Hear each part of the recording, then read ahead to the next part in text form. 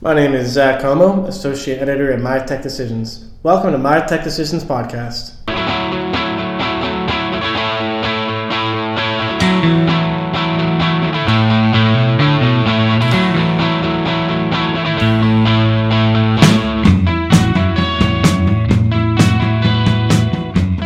Like I said, my name is Zach, and I'll be your new host of the My Tech Decisions Podcast. You can follow me on Twitter at ZWComo, that's ZWCOMEAU, and you can always find my articles on mytechdecisions.com. Today's guest is MJ Shore, the founder and principal consultant of MJ Shore LLC, which is a consulting service for managed service providers and channel organizations based out of Portsmouth, New Hampshire. We talk about the end of life of Windows 7 and what options are available to your organization if you're still running systems on that old platform. If your company has not yet made that transition to Windows 10 or another up-to-date operating system, you should give this podcast a listen. It's important. Before we get to that interview, here's a quick reminder that My Tech Decisions Podcast is available on iTunes and the Google Play Store. Make sure to subscribe to download the latest interviews with expert AV integrators, IT providers, security installers, manufacturers, and technology decision makers like yourself. You can leave a comment and rate the podcast as well. Search for My Tech Decisions Podcast on iTunes and the Google Play Store. Download and subscribe. Now let's get to that interview. So, as you said, I'm MJ Shore. I've got my own consulting firm, MJ Shore LLC, original name, but keeps it simple. And so I provide consulting services to MSPs, channel companies, small businesses.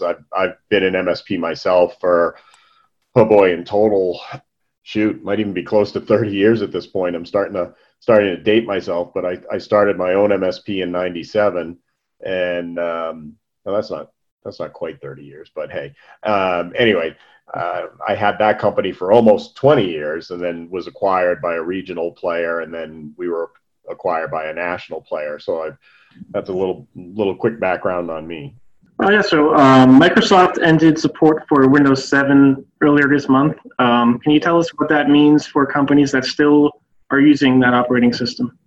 Yeah, well, there are no more security updates, no more patches. So, it's a target waiting to be exploited. So as more exploits come to the forefront, organizations that still have Windows 7 out there are going to be vulnerable, because while it may not happen right away, you can bet that now that there's an operating system out there that isn't being actively patched and secured, sooner or later the vulnerabilities are going to show up and the bad actors are going to take advantage of them. So it's left a lot of people in some pretty rough straits. I think it was the German government, maybe. I saw an article just yesterday that they're going to be paying close to $1 million a year to Microsoft for the because Microsoft will, if you have the professional or enterprise versions, you can subscribe to a security only update service for the next, I think they're letting it go for up to 3 years. But it's not cheap. It's $50-$60 per workstation. So you take something like an entire country and toss that out there. Good revenue for Microsoft, but shame on the German government for not being on top of this and getting their systems upgraded. Right. How easy is it to upgrade to Windows 10? Well, in many respects, it depends, but it's not a complicated undertaking. Almost all of the computers sold over the last 3 years anyway, if not longer, were actually coming with Windows 10. You just had the option to have them installed with Windows 7 through the downgrade rights. So, many computers out there can be upgraded just by running the Windows 10 upgrade. And I know some MSPs that were upgrading 100 plus machines a night, with automation using their RMM tools and just doing that on the, current generation hardware that had the license rights to do it. If you had out-of-date hardware, then you just rip and replace. You could buy, I suppose you could also buy Windows 10 through some of the licensing programs and deploy Windows 10 to computers that need it. But, it's not so much that it's a complicated process as it just needs to be a coordinated process. Right. Some people were definitely worried about application compatibility, but personally, I have not run into a situation yet where that has truly been a limiting factor. You kind of touched on it talking about the German government, but what are the options if they just don't want to upgrade to Windows 10 yet?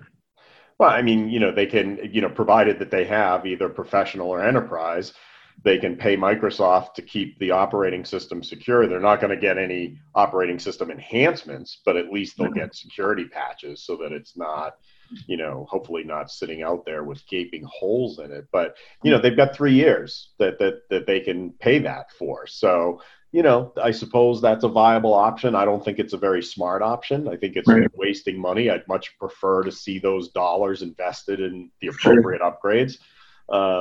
It's not like we haven't had ample notice that this was coming down the pike. It's just, it's all about priorities and planning. Mm-hmm. Yeah, why do people like Windows 7 so much? It's been an extremely popular platform for a long time now.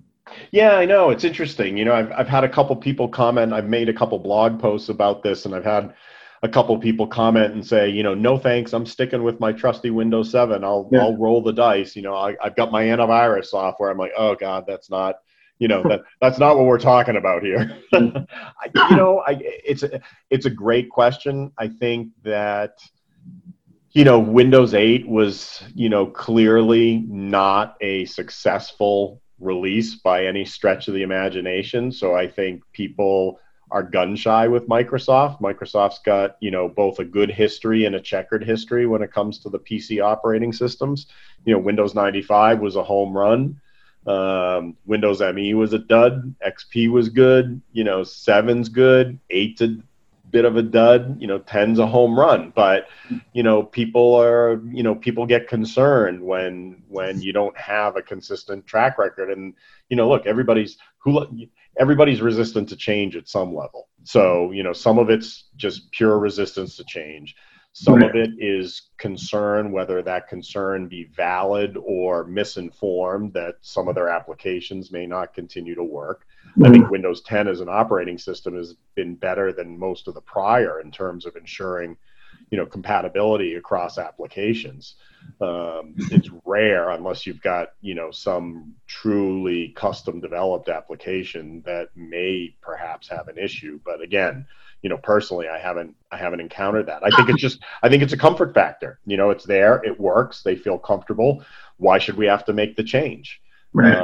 But in the current landscape, given the sophistication of the bad actors and the way that we're having to confront cybersecurity threats, it's not reasonable to expect companies to support endless versions of software. They've got to keep it moving forward to stay hardened against the threats. So, I understand what Microsoft's doing. I understand why. It makes sense. And they just have to, people just have to belly up to the bar and stay on top of what they're doing. That's my take. I can't say for sure if that's accurate or not, but that's my gut. Mm-hmm. For people that haven't upgraded yet, what are the benefits of Windows 10? And we've read a lot that a lot of the features that people liked in 7 that disappeared in 8 came back in 10. So will Windows 7 lovers be happy with that upgrade to 10? Yeah, it's like anything. It's a change, right? So the operating system's a little bit different. Look at iOS 13 compared to the prior versions. That there's a change there, and right. People get used to it when they have to get used to it. I think Windows 10's somewhat similar. Yeah, it's different. It's got the live tiles if you want them, but you don't have to use them. Right. The start menu's there. People can be comfortable with that. Yeah. It's tough for me to comment on that in some respects because I don't find the operating system so dramatically different from Windows 7. Yes, it is different, but I actually find it to be intuitively different. I like the settings menu. I like how context sensitive everything is and how you can jump and search more fluidly across and get to what you want. I don't find any of it particularly daunting, but I also live and breathe this every day. So I respect the fact that some people, find change difficult to embrace. And if things aren't in the same place and work the same way that they're accustomed to, it's easier to stay with the status quo. But I think if people do make the upgrade and approach it, in a slow and in a slow fashion, and understanding that, okay, it's changed, things are a little bit different, but oh my gosh, there's this search bar, I can type what I'm looking for, and 9 times out of 10, oh, look at that, I can find it. Maybe I can get used to this. It's just that human resistance to change, I think, is what it really boils down to. Oh, does anyone just leaving Microsoft and Windows for another company or operating system, like Mac or Chrome? Yeah, great question. Not that I've seen. And not that I've heard from clients. This is not spurred that I'm aware of, any real exodus to Mac OS or Chrome OS or Linux or anything like that. No, haven't seen that. So I asked that because Microsoft has been in the news a lot the last few months for not so great reasons. A lot of security issues keep popping up. So, is anyone talking about that they're, concerned and looking elsewhere because of that, or no? Not that I've heard of. No, in the circles that I travel in the MSP space and in the channel, I have not heard anything like that. I'm sure that there are some that are concerned about that, but, look, the reality is Microsoft is the big name on the block, and they're going to be a target because of that. It's no different than Google with Chrome and Android, and Apple with their Mac OS and iOS. Those are the big 3 players out there in mobile operating systems and computer operating systems. And because of the size of the user base, they are going to remain active targets. There's no, that nobody should have any illusion that this is going to change. It's probably going to get worse before it gets better. Right. Especially when you factor in global tensions and things going on between nation states. God help us. Nobody has the resources to combat that. Right. Excuse me. Sorry. Okay. I think it's really what I want to hit on. Is there anything you can tell our listeners that they need to be aware of while they're considering this change? No, just that it really is the right thing to do and the prudent thing to do to stay current. You hear it all the time, especially around mobile applications, for example. You hear all the time, rightly so, that if you're using an iPhone or an Android, doesn't really matter, and you've got apps installed, what's the first thing that everybody tells you about those apps? Keep them up to date, because they're constantly being hardened against security threats. This is, the same is true of operating systems. You've got to keep them up to date. And sooner or later, operating systems and apps get retired for a new version that's able to be built on a more secure architecture. You see it with many different apps, and this is what you're seeing here in the evolution from Windows 7 to Windows 10. So while it may seem daunting, this is what's to be expected in the technology life cycle. And you just have to find your way to get behind it to keep yourself protected. It's not worth risking your identity and your private information. Should do it. Thanks very much, MJ. Yeah, my pleasure, Zach. Thanks for asking. Happy to do it. Of course. Thanks for listening to My Tech Decisions podcast. It's our mission to help you do your job better.